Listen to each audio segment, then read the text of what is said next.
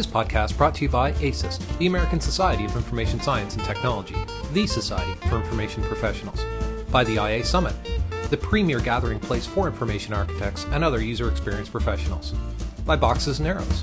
Visit boxesandarrows.com/about/participate to be a part of your peer-written journal. And special thanks to Axure and Moray for sponsoring Boxes and Arrows, as well as the many other sponsors of the IA Summit.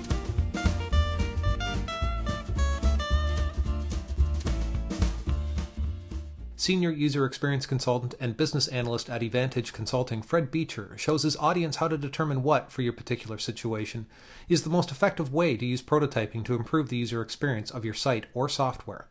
He shares the factors that influence how effective various prototyping methodologies will be and how to choose wisely, what level of effort you will need to invest in prototyping in order to get useful feedback, as well as how to permanently integrate prototyping into your software development process in a way that is effective for your organization.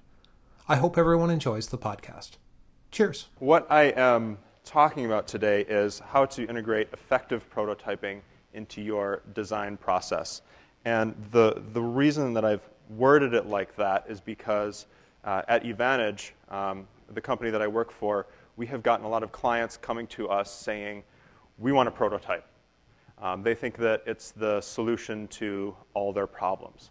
And while I say that prototyping it's not a silver bullet, but it is a very high silver content bullet. So if you go into a prototyping exercise without really thinking about it, yeah, it'll be helpful, but it'll just take your werewolf problem and transform it from a big, scary Lon Chaney werewolf to a completely, totally, utterly bizarre bass-playing party animal werewolf problem. But see, the issue is you've still got a werewolf. So what I want to talk to you guys about today is how to choose the appropriate prototyping methodology to answer the questions that you need answered. Because prototyping, okay, and now I'm going to step into some hot water from yesterday, like sitemaps and wireframes and all the deliverables and stuff that we do, prototyping is just a tool. It's a tool that answers questions and communicates our ideas. So it's not a religion. There's not a right way to do it. Hopefully everyone read that in the brochure. But there are certain questions that come up that prototyping is good for answering. And those questions are different based on different contexts. And we'll talk about how to determine the right, or not the right, but the appropriate methodologies for answering those questions that come up at different points in the process, as well as within different contexts in which you may be doing design. And then I'll also talk about how to actually integrate prototyping into your design process if it's not currently there already. So the basis for making the decision on what methodology is appropriate is largely based around fidelity. Now, when we usually talk about fidelity, we talk about it as a thing. We don't talk about it as having any sort of nuance or any just a different type of fidelity. We talk about a high fidelity prototype or a low fidelity prototype. And one of my former coworkers just popped in, Christy Olson, sitting down there in the front. When she used to work for us, and I'm going to rub it in, we were bouncing around a lot of ideas about this, and I just want to give her a quick shout out as to thank you for helping me work out this idea what we're about to talk about. So fidelity has multiple dimensions. There are two primary dimensions. And what we usually think of when we think of fidelity is visual fidelity. How close does the system look to the system that's actually going to be developed? But if we take a look at some of the different aspects or the different levels of visual fidelity in the prototypes that we can do, we can see that that's not all that there is. So down there in the corner, hopefully you guys can see that, we have wireframe sketches. So you can sketch out your wireframes, put them in a pile, and run people through them. And that's a very low visual fidelity prototype. Now I just want to step into some more hot water and talk about defining the damn thing a little bit. What I consider a prototype is not a flat piece of paper. A sketch is not a prototype. If you have two sketches, that's a prototype. You need to be able to kind of go back and forth and get a sense of flow. So kind of moving up the ladder here, you have something that we're fairly familiar with from the olden days, a paper prototype that is like a wireframe that you generate out of Visio or OmniGraffle or whatever tool you happen to be using. So it's not a sketch. All the lines are straight. You can read all the words, but it's still fairly low visual fidelity.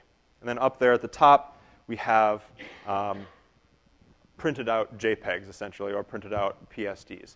It looks very much like a real shiny website, but still it's flat paper. So what's missing there? What's missing is functionality. That is the other major dimension of fidelity that we need to pay attention to when we are looking at getting questions answered and communicating our ideas through prototyping. So moving down this particular path, if we move up a little bit from wireframe sketches, we have something that's fairly interesting, which would be sketches that you have scanned in and image mapped. And then people can work through your prototype instead of on paper in a web browser. So it's a little closer to working with the actual thing. What I mean by functional fidelity is how similar working with the prototype is to working with the actual developed system.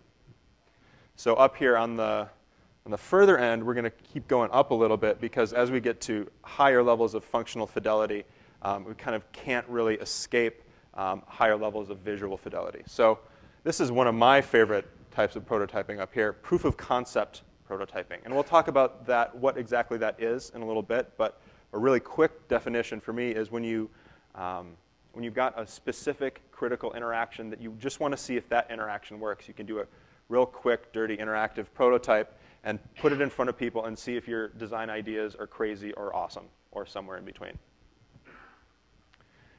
Moving up a little further is what I would call a low visual fidelity interactive prototype. And this is where I spend most of my time. Because my prototypes still look like wireframes, but they're not, I guess, they're not technically wireframes anymore because they move around. And I find this particular aspect of prototyping to be very, very important in a modern web and software development environment because the stuff that we're developing nowadays is a lot more rich. The page means less than it used to. A lot of the we have oftentimes a lot of really small interactions on a single page, and they combine to make a much greater whole. And I find to get good information about whether or not these designs work, it's crucial to do a fairly high functional fidelity prototype. So moving up even further, we have a high visual and high functional fidelity prototype, which both looks very much like the system as well as feels like it. It works much like the real system would. And there are a few situations in which this is very useful. And we'll definitely be talking about these today. Now, up there on the very tippy top is a prototyping methodology that I spend a good amount of time dissing. That is the production-ready prototype. But because this talk is about appropriate prototyping, and there are situations in which production-ready prototyping is appropriate. I just never find myself in them, so of course I think the world revolves around me, so I spend a lot of time bad-mouthing it. So you'll notice that there's a big fat hole in the middle of this graph. To fill in that hole, we have some interesting things. Well, some of them are interesting. Clickable wireframes.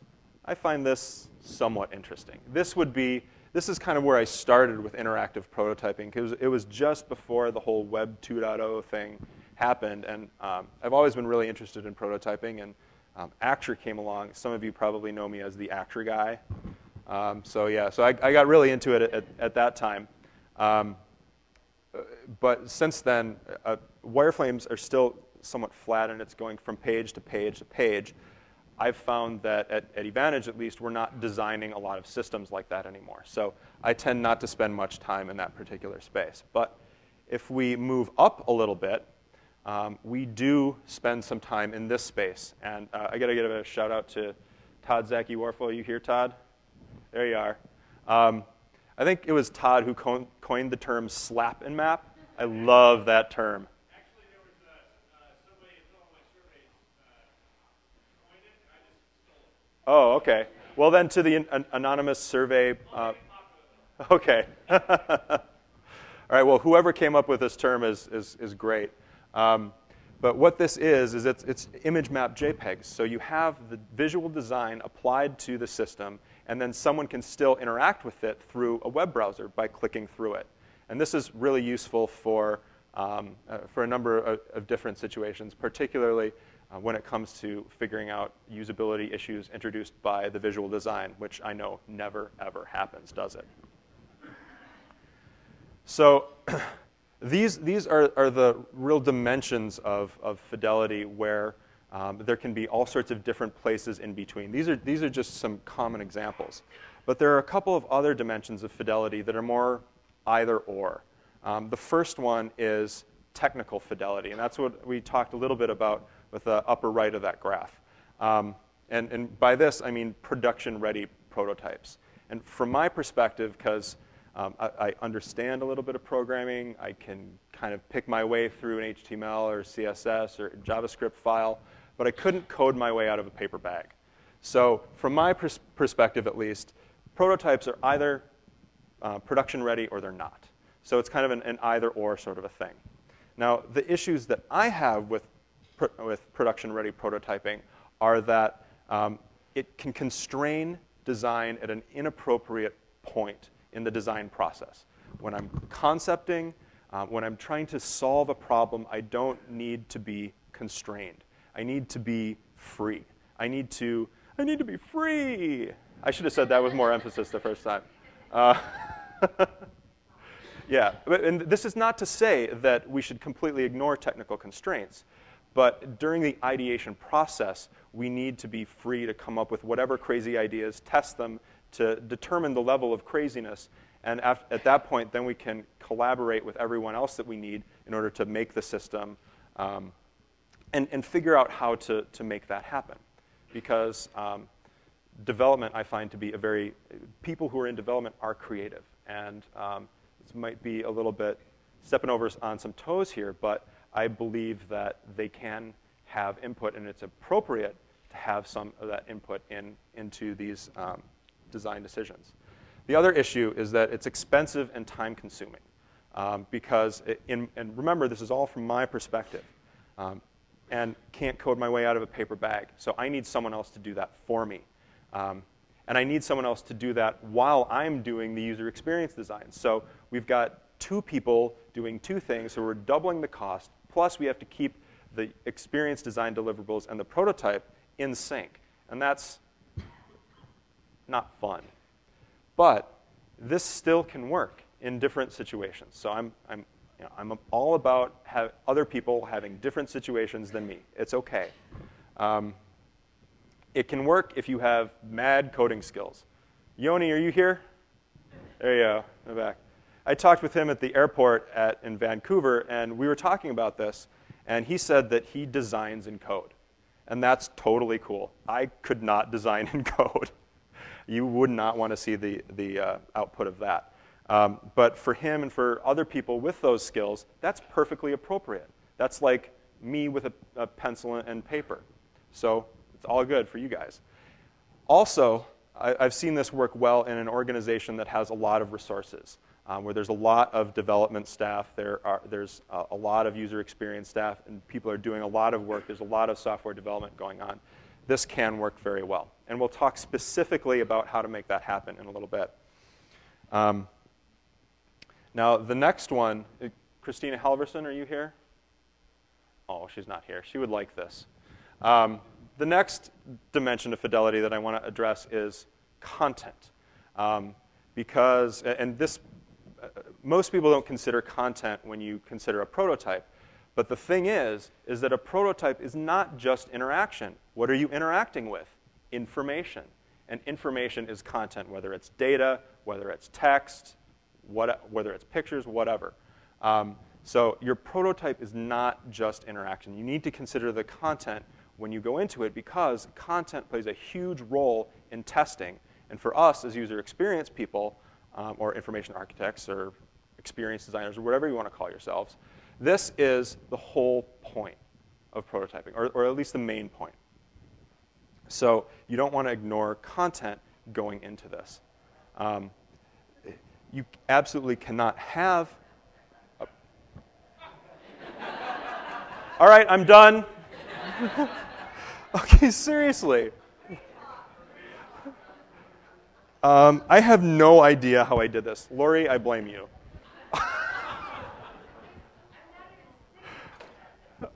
All right, well, yeah, I'll just talk, whatever. So much like you can't have a presentation without slides, you can't have a prototype. What's that? Okay, well, you can't have a prototype without content. There's just no getting around it. But if you test a prototype with crappy content, you'll get crappy data, and I know because I've done it. So this is a lesson learned the hard way. And what I call crappy data is data that is full of confounding factors, which I believe is a technical social psychology term. Because if you have crappy content and you've got people trying to find a particular object or something in your prototype, that's your task, people may not understand that they have actually succeeded or failed. So you won't really get a good picture of a user's understanding of the system if you have crappy content. So now, that doesn't mean that you have to have all of your content written. Everything has to be perfect before you go into prototyping. But what you do have to have is you have to have plausible content. Make it make sense within the context of whatever the system is. That will allow you to really observe user understanding during the prototype test, and not how well people can interact with this crappy little prototype you just made. So I've spent a whole lot of time talking about fidelity, and now I'm going to talk about a guy who says there's no such thing as fidelity. Now this is, you can't read it anyway, but this is this is a paraphrase of something that Bill Buxton said in his keynote at Interaction 08. There is no such thing as high or low fidelity, only appropriate fidelity. Now, I completely disagree with the first part of this, but I completely agree with the second part. Because as we can see, I'll show you a sketch in just a second, that's low visual fidelity. That's low functional fidelity. We can see it. It's there. However, there are times when that's appropriate and times when it's not appropriate. And that's the whole point of this talk, is we'll figure out when those times are. So again, strong agreement with the whole appropriate fidelity thing. So let's take a look at some of these different prototyping methodologies to see where they are appropriate. Oh, man. So there's a lot more color in this sketch than there usually are in my sketches. But yeah, my sketches are crappy. I really can't draw at all. But what they're good for is they're good for getting those thoughts out and running people through those prototypes really quickly. What I have found is that these low visual fidelity, low functional fidelity prototypes are really good for discovering big things like missing functionality, parts of the workflow that don't make sense. Maybe something happens before it should normally happen. That sort of thing is what these really low fidelity, both visual and functional prototypes are good at finding. Also, one of the cool hip new things in experience design over the last couple of years has been the adoption of the idea of concepting, where we come up with a multitude of user experience design concepts and then kind of whittle out the ones that suck from the ones that don't suck. So this is a good way to do that. I mean, you can do that through talking with stakeholders and blah-de-blah-de-blah, but testing is a lot more fun. It's a lot more user-focused. So I found that this is a good way to help narrow down some of those concepts. The other thing that it's really good for is to get some consensus from your stakeholders on whether or not you're going in the right design direction. One of the things that you'll find yourself saying a lot if you integrate prototyping into design is this what you meant? because that's the second really important thing that prototyping can do, and that's to facilitate communication. For us, mostly what we're focused on is in testing and usability and that sort of thing. But when I do Acture trainings, this is very difficult for me to admit in front of such a large audience, but I'm mostly teaching business analysts. Yeah, I feel like I'm giving AK-47s to small children. It's a real nightmare sometimes. But what they're trying to do is they've got a massive communication problem between themselves and the developers. They put together their page mock-ups in PowerPoint or whatever and try and do some specs and give them to the developers, and then they get this system back that's not at all what they wanted. So they are trying to use prototyping as the silver bullet, and they're ending up with these drunken bass-playing werewolf problems instead of the scary problems. Yay! Thank you. So yeah, now you can read, and no, you probably don't want to see the sketch. I'll put it up on slide. You want to see it? All right, there's my crappy sketch. See what I mean? My sketches suck, but they're good. They're useful in certain contexts. So moving up a level from low visual fidelity and low functional fidelity to low visual fidelity and high functional fidelity, this is, again, the area that I spend most of my time in, we end up getting things that look more like this. This is a fairly interactive prototype. There's a lot of different dynamic stuff that's going on here. And we tested this in a number of different ways, and I'll talk about that briefly. But, oh no. This is one way in which Keynote is not good, because it goes back to the beginning of the slide, not the last animation. But so what I find these prototypes to be really good for, or this type of, or prototyping at this level of fidelity, both visual and functional, is to really use testing as a design tool. I'll come out and admit this straight away. I hate huge usability testing projects. Because that's just, it's boring, it's not terribly interesting, and I don't think it's terribly cost effective. But I love usability testing when I'm doing design. Because what this tells me is it tells me, do my ideas suck or do they not suck? I can be completely crazy in my ideas, and who knows, maybe it works. But I'll know for sure whether it works when I put it in front of people and they succeed. I'll know for sure whether it doesn't work when I put it in front of them and they fail. Not like that's ever happened, of course. One of the things we did with this prototype that's in the background there is we did some proof of concept testing. And what we did is we tested this map concept before we built out the whole site. And the reason that we did that is because that interaction was kind of the focus. The key of that particular site, the key business driver of that site was going to revolve around that interaction. So we wanted to get that right before we put the whole site together. And of course, we didn't get it right, or I should say, I didn't get it right.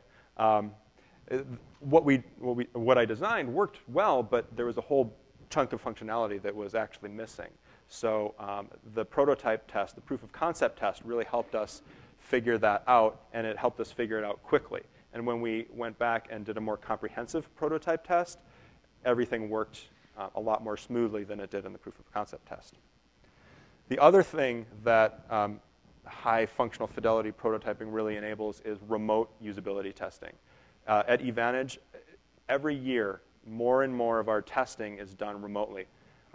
Who here would say they do more remote testing than local testing? Yeah, see, and I bet if I ask that question next year, there'll be even more and more and more people who are raising their hands. Now, getting back to the communication section, or the communication use of prototyping, once you have something that moves around a lot, then you can validate, again, your UX design direction with your stakeholders. Now, people are kind of dumb. We like things that are shiny, and we like things that move around. So when you show things that at least move around to stakeholders, they get a little bit more interested, and you can get a little bit more buy-in. And a little bit more tactically, you can also validate how business requirements have been implemented in in the user experience design. So if you're working with business analysts, you can say, is this what you meant in your requirements? And work back and forth and make sure that that gets developed appropriately before anything goes to development. And then another interesting thing, and actually this last bullet point here is kind of the germ of a whole other talk or something that's kind of on fire in my head, but the idea of supplementing printed documentation for development. Now, I'm strongly of the opinion that paper documentation is on its way out. Yeah, I don't know exactly where I'm going with that idea, but maybe we'll find out next year. Need a little bit of time to noodle on it. But okay, moving on to some of the different types of prototyping.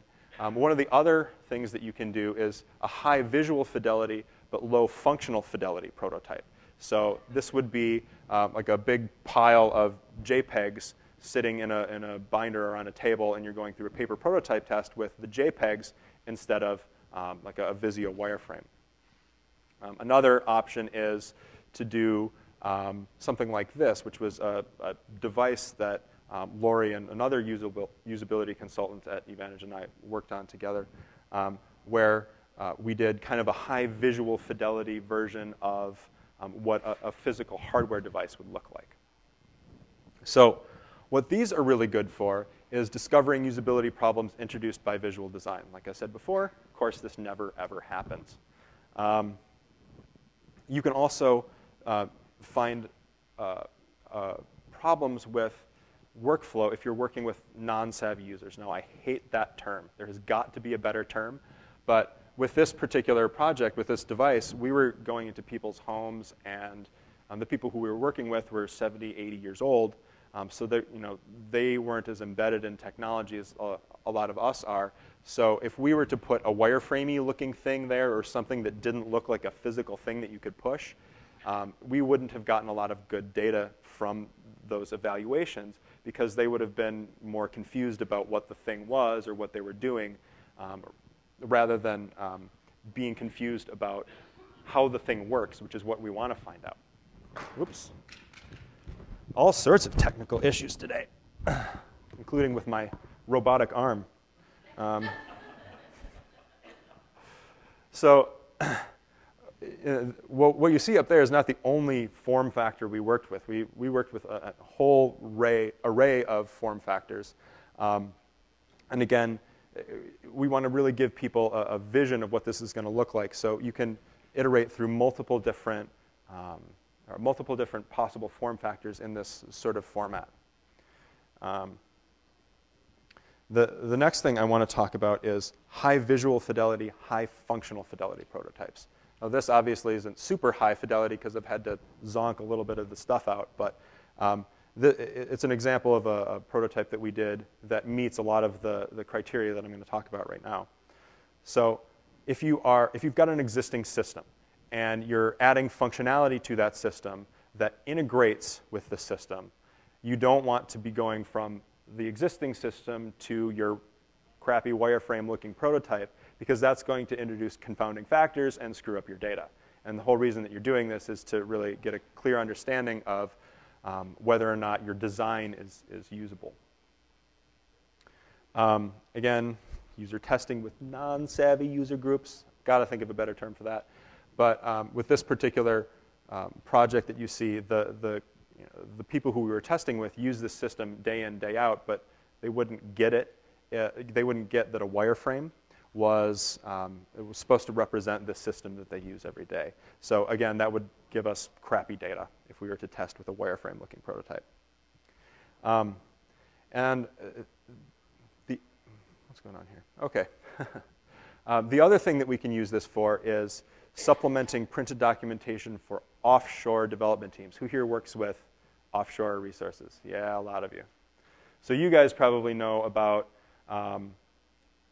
how specific you need to be with these people in getting your site developed, because a lot of the time you'll get back exactly what you asked for. You know, it's like asking for a wish from a genie. You have to be very careful, because if you wish for $1 million, That's a lot of venison. The other thing that I want to talk about here is again, production-ready prototypes. By definition, these are high visual and high functional fidelity. And getting back to stakeholders for a moment and people being dumb, high visual fidelity and high functional fidelity prototypes are very shiny, and they move around a lot. So they're really hard for stakeholders to resist. So if you need buy-in, maybe this is the sort of time where you need to invest the extra effort in making it a little bit higher visual fidelity than you would normally need to just to do your user testing. So these are the questions that, or the abilities that different levels of fidelity can address in your prototyping endeavors. So if you want to actually integrate prototyping into your existing design process, it's not that difficult. It's just remembering why you're doing it and to be conscientious about how you're doing it. And the first thing is, if you're going to do anything like this, you start small. Just like adding UX to, or user experience to an existing software development process, you need to start small and publicize your small wins. Where we started is with that map-looking prototype. And I believe at that point I did that on the free trial version of Axure. And now, just a couple of months ago, that was a few years ago, and a couple of months ago at Evantage, we actually decided, or formally decided, we're not doing flat wireframes in Visio anymore. So in a couple of years, we have full buy-in throughout our organization. And with that particular client, they got full buy-in to they had full buy-in to the design because they were able to see some of that interaction work. Now, the other thing that is important when it comes to integrating this into your process is to know exactly why you're doing it. What questions do you want to answer? And a lot of the time, these questions vary based on where you're at in your process. Early on, the questions tend to be more structural. You're looking for answers to big questions. Do I have everything? Is everything in the right order? Later, the questions you're answering, you need answers to are, does this work? Does this make sense? There's a lot of nuance there that you need to get into. So once you figure that out, then you need to choose a level of fidelity that's important, or that would appropriately address those questions. Lower fidelity stuff is great for more structural questions. Higher fidelity stuff is good for more nuanced questions. And then you choose an appropriate methodology that will work at the levels of fidelity that you need. And then you evangelize once you get through your test and you find out, you can find out how much you learned from failing or that you validated that something is going to work before it even went into production. That's very effective. So now what I'm going to do is I'm going to go through a few different environments in which you may find yourselves and talk about some things that I've seen work well in these environments as regards to using different prototyping methodologies. So first off, I want to talk about a situation in which you work for a big company. You're working with developers who have jumped on the agile bandwagon, and you've got a mature user experience design team. Who here kind of fits into this category? All right, pay attention. The first thing that you want to do is to develop the detailed scenarios that you want to test. And what I teach in my Axure classes, and this is completely valid for every form of prototyping, I would say, is to do your test plan first. Know what you want your prototype to do before you even start drawing it or laying it out or whatever. And as part of that, and this is going back to what I was saying earlier about content, you get the detailed content from these scenarios that is going to fit into these scenarios, so you can build that into your prototype right away so you don't have to deal with crappy data from testing. Because you are a mature user experience practice, you are right up there kind of at the forefront of the practice, and so you're probably doing a lot of sketching, you're probably doing a lot of concepting, so you can concept those sketches and maybe build them out from individual sketches into a multi-page prototype and go through that, test those, and and that'll help you figure out which concept to go with. And then from there, you might want to take the key interactions from that concept, do a proof of concept test, and then update your prototype with the results from the proof of concept test, and then start working with a prototyper who may work right with the development team to create a fleshed out, production-ready prototype.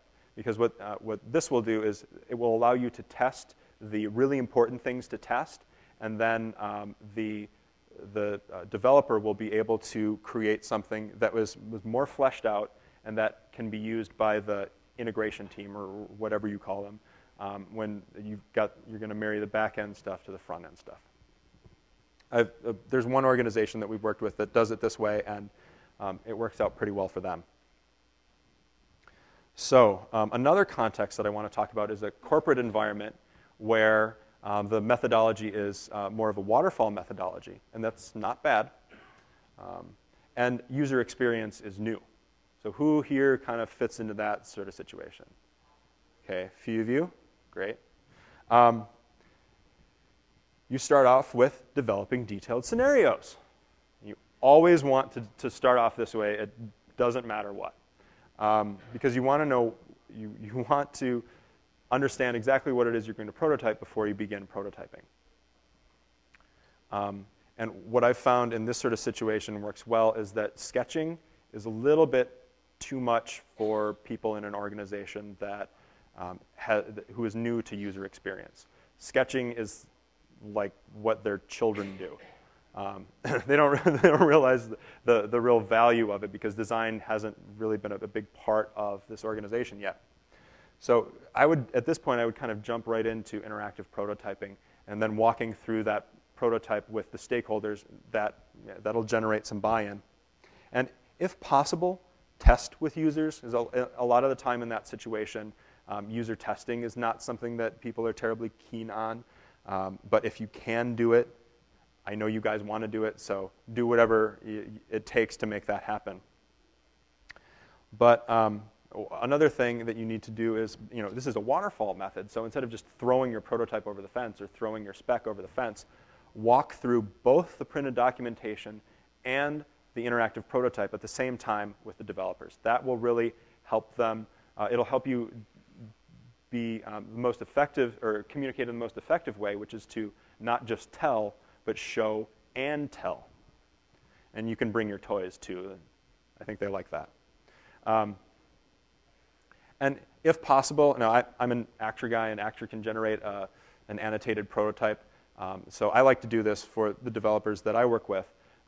If you can generate some sort of annotated prototype where the prototype is the documentation, that's another good way to really communicate more effectively, because that way you don't have to crack open a 100-page spec. You can just click on a little note icon and say, oh, these are the business rules around this drop-down box. So another context I want to talk about is if you're a consultant or if you work in an agency. This is my personal context. I'm particularly familiar with this one. Who else here works in that context? Wow, a lot of you guys. Good thing I'm not Dilbert. I'd be terrified by being surrounded by consultants. Who can guess what the first thing you do is? You guys are so smart. That's why I like hanging out with you guys for a week. You're smart. So if you're a consultant or an agency, you're probably pretty far ahead or pretty much at the front of user experience design practice. So hopefully you're sketching. And hopefully you are concepting. And so you can also do what we've talked about before, which is sketch out your concepts, sketch them out more than a single sketch, put them into a little prototype, run a few people through them, and validate, or not validate, but choose the appropriate concepts that way. And then walk through it with the client, again, to validate the direction. As consultants, it's very important to continually keep the client involved, especially at Evantage, we don't have either developers or creative staff. So it's really important for us to keep those people and everyone involved in creating the system involved throughout the process. And the stakeholders like to feel involved. And when we go back to them, validating the direction, that's something that ends up getting us repeat business because they like working with us because we're nice. We are from Minnesota, after all. So at this point, we would flesh out the interactive prototype because we're documenting it, remember, in a corporate setting. At this point, or where you've got a mature agile and UX process, you might dump it off to a prototyper. But at this point, we still need to document it, so we need to flesh it out. And then again, we're going to walk through it with stakeholders, we're going to walk through it with developers, and we're going to walk through it along with the printed documentation. So the last context that I want to talk about is in doing hardware devices. Now, this is something we have a little bit of experience doing, not too much, but in our experience, what I'm going to talk about here works pretty well. What do you do first? There you go. Very smart. Now, in our experience, I can tell you, you cannot do enough lo-fi prototyping here. Literally, you could do this for 6 months because you keep getting information back. And once you go to high functional fidelity prototyping, you're actually building physical devices. In some cases, custom coding chips and all kinds of crazy stuff. So high functional fidelity prototyping for a hardware device has a lot more expense than if you're doing a prototype of, let's say, a website or a pure software application. But eventually, you're going to have to do a high functional fidelity prototype as a communication tool at the very least. So you can really communicate to the engineers exactly what the software side of the system needs to do. And one thing that I know you guys know this already, but this isn't something you can really hand off. You need to keep involved, keep collaborating with these people to make sure that the prototypes that they're developing are still going to be able to answer the same questions that you need answers to. So that's it, and we've got a few minutes for questions. As far as the iterative testing that you're suggesting, Mm-hmm. do you go back and test the same group of people, or do you get a fresh group? It depends. I have a personal preference for, I apologize. See, I'm new to speaking in front of a big group. The question was, when we're doing iterative testing, do we test with the same people or with a different group of people? And it's my personal preference to test with a different group of people because the people who have already seen it have already seen it. So they're going to go through the same task and they're going to already know how to do it. So that'll be a kind of a confounding factor. So, Joe? Earlier you talked about the whole problem of high fidelity, constraining UX concepting and ideation early. Doing high fidelity production ready prototypes can be limiting. Do you have any experience, or have you looked at some of the stuff that Microsoft is proposing with the whole Expression Studio Suite, and do you see any advantage or any disadvantage, in effect, where the UX people actually own the actual development of that front end? Well, Or is that a myth wrapped in a framework? the question is, where do things like Expression Blend fit in terms of doing production-ready prototypes? Well, it's interesting that you asked that right now because on Wednesday, apparently they announced something called Sketchflow, which is, I've literally seen a single blog post and 2 screenshots about it. It looks cool, but it looks like they get the idea that user experience design starts at a very low level of fidelity and then can gradually build up. So that looks like something that's interesting to explore. I mean, I personally have never yet worked on a WPF project, so it probably wouldn't be terribly useful for me personally at this point. The other thing that kind of fits into that category is Adobe Catalyst, formerly known as Thermo.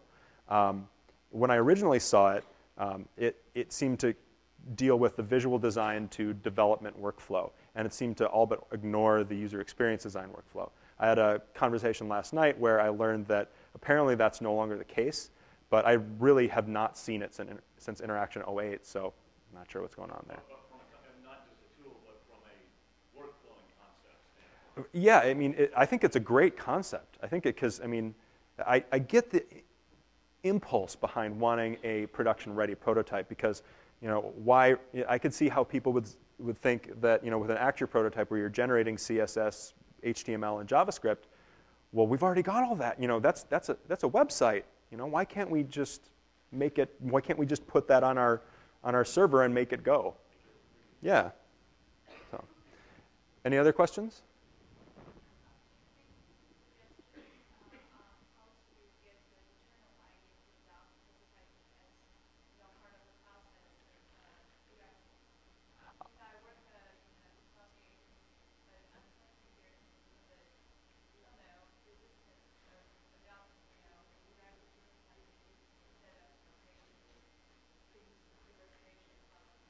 Okay. Yeah, definitely. In the way that we got, the way that we integrated that into our design processes, we started with a small little proof of concept test. Let me go back there. I'll show you what.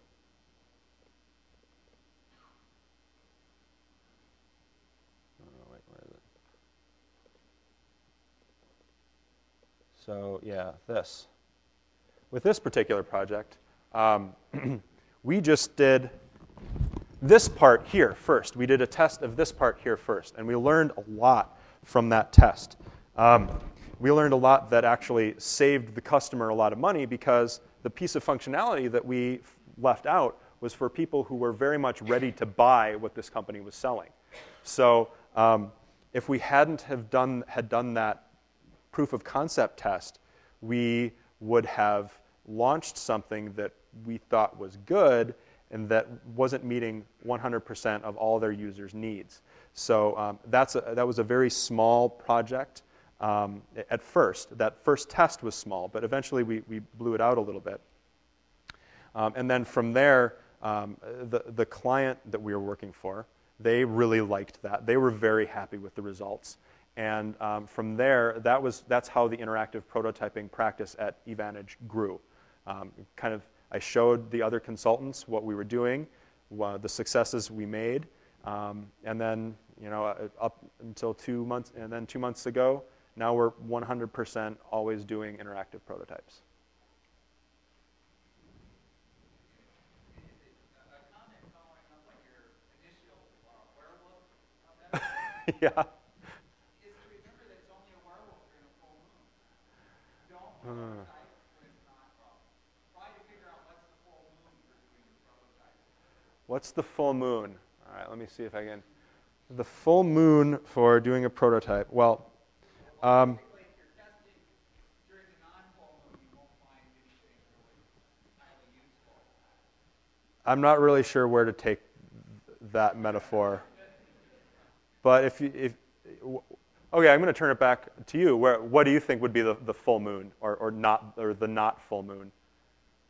Well, I think it's actually when you're developing your detailed test scenario, Mm-hmm. is to be conscious that a lot of your test scenarios are going to be, okay, they're going to click on the About Us and get a list of our addresses. Mm-hmm. And, ooh, what a lot of stuff we can find there. That's a normal day of the month versus figuring out where it may actually really fail. Oh, gotcha. Thinking much more in terms of what's the full moon, where is the werewolf in the program going to come out? Okay. Yeah. Okay. I get you now. Here, this is your werewolf. This is the key interaction on this particular site, and that's why we tested that interaction by itself first, because if that interaction didn't work, the whole site wouldn't work. So I would say that the full moon is in whatever is the most critical interaction or series of critical interactions in your system.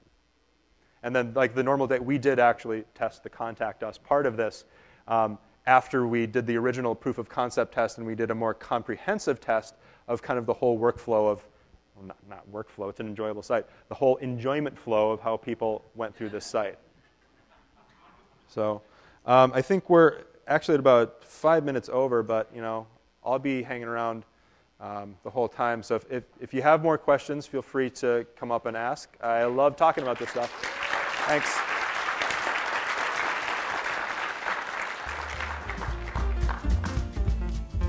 To hear even more presentations from the 2009 IA Summit, point your browser to boxesandarrows.com and click on the podcast link. There you'll find access to the iTunes feed and more information about each presentation. Our heartfelt thanks to the organizers and sponsors of the 10th Annual IA Summit, the presenters, and of course to the global community. We look forward to feedback about future episodes that will be of greatest value to you, our listeners.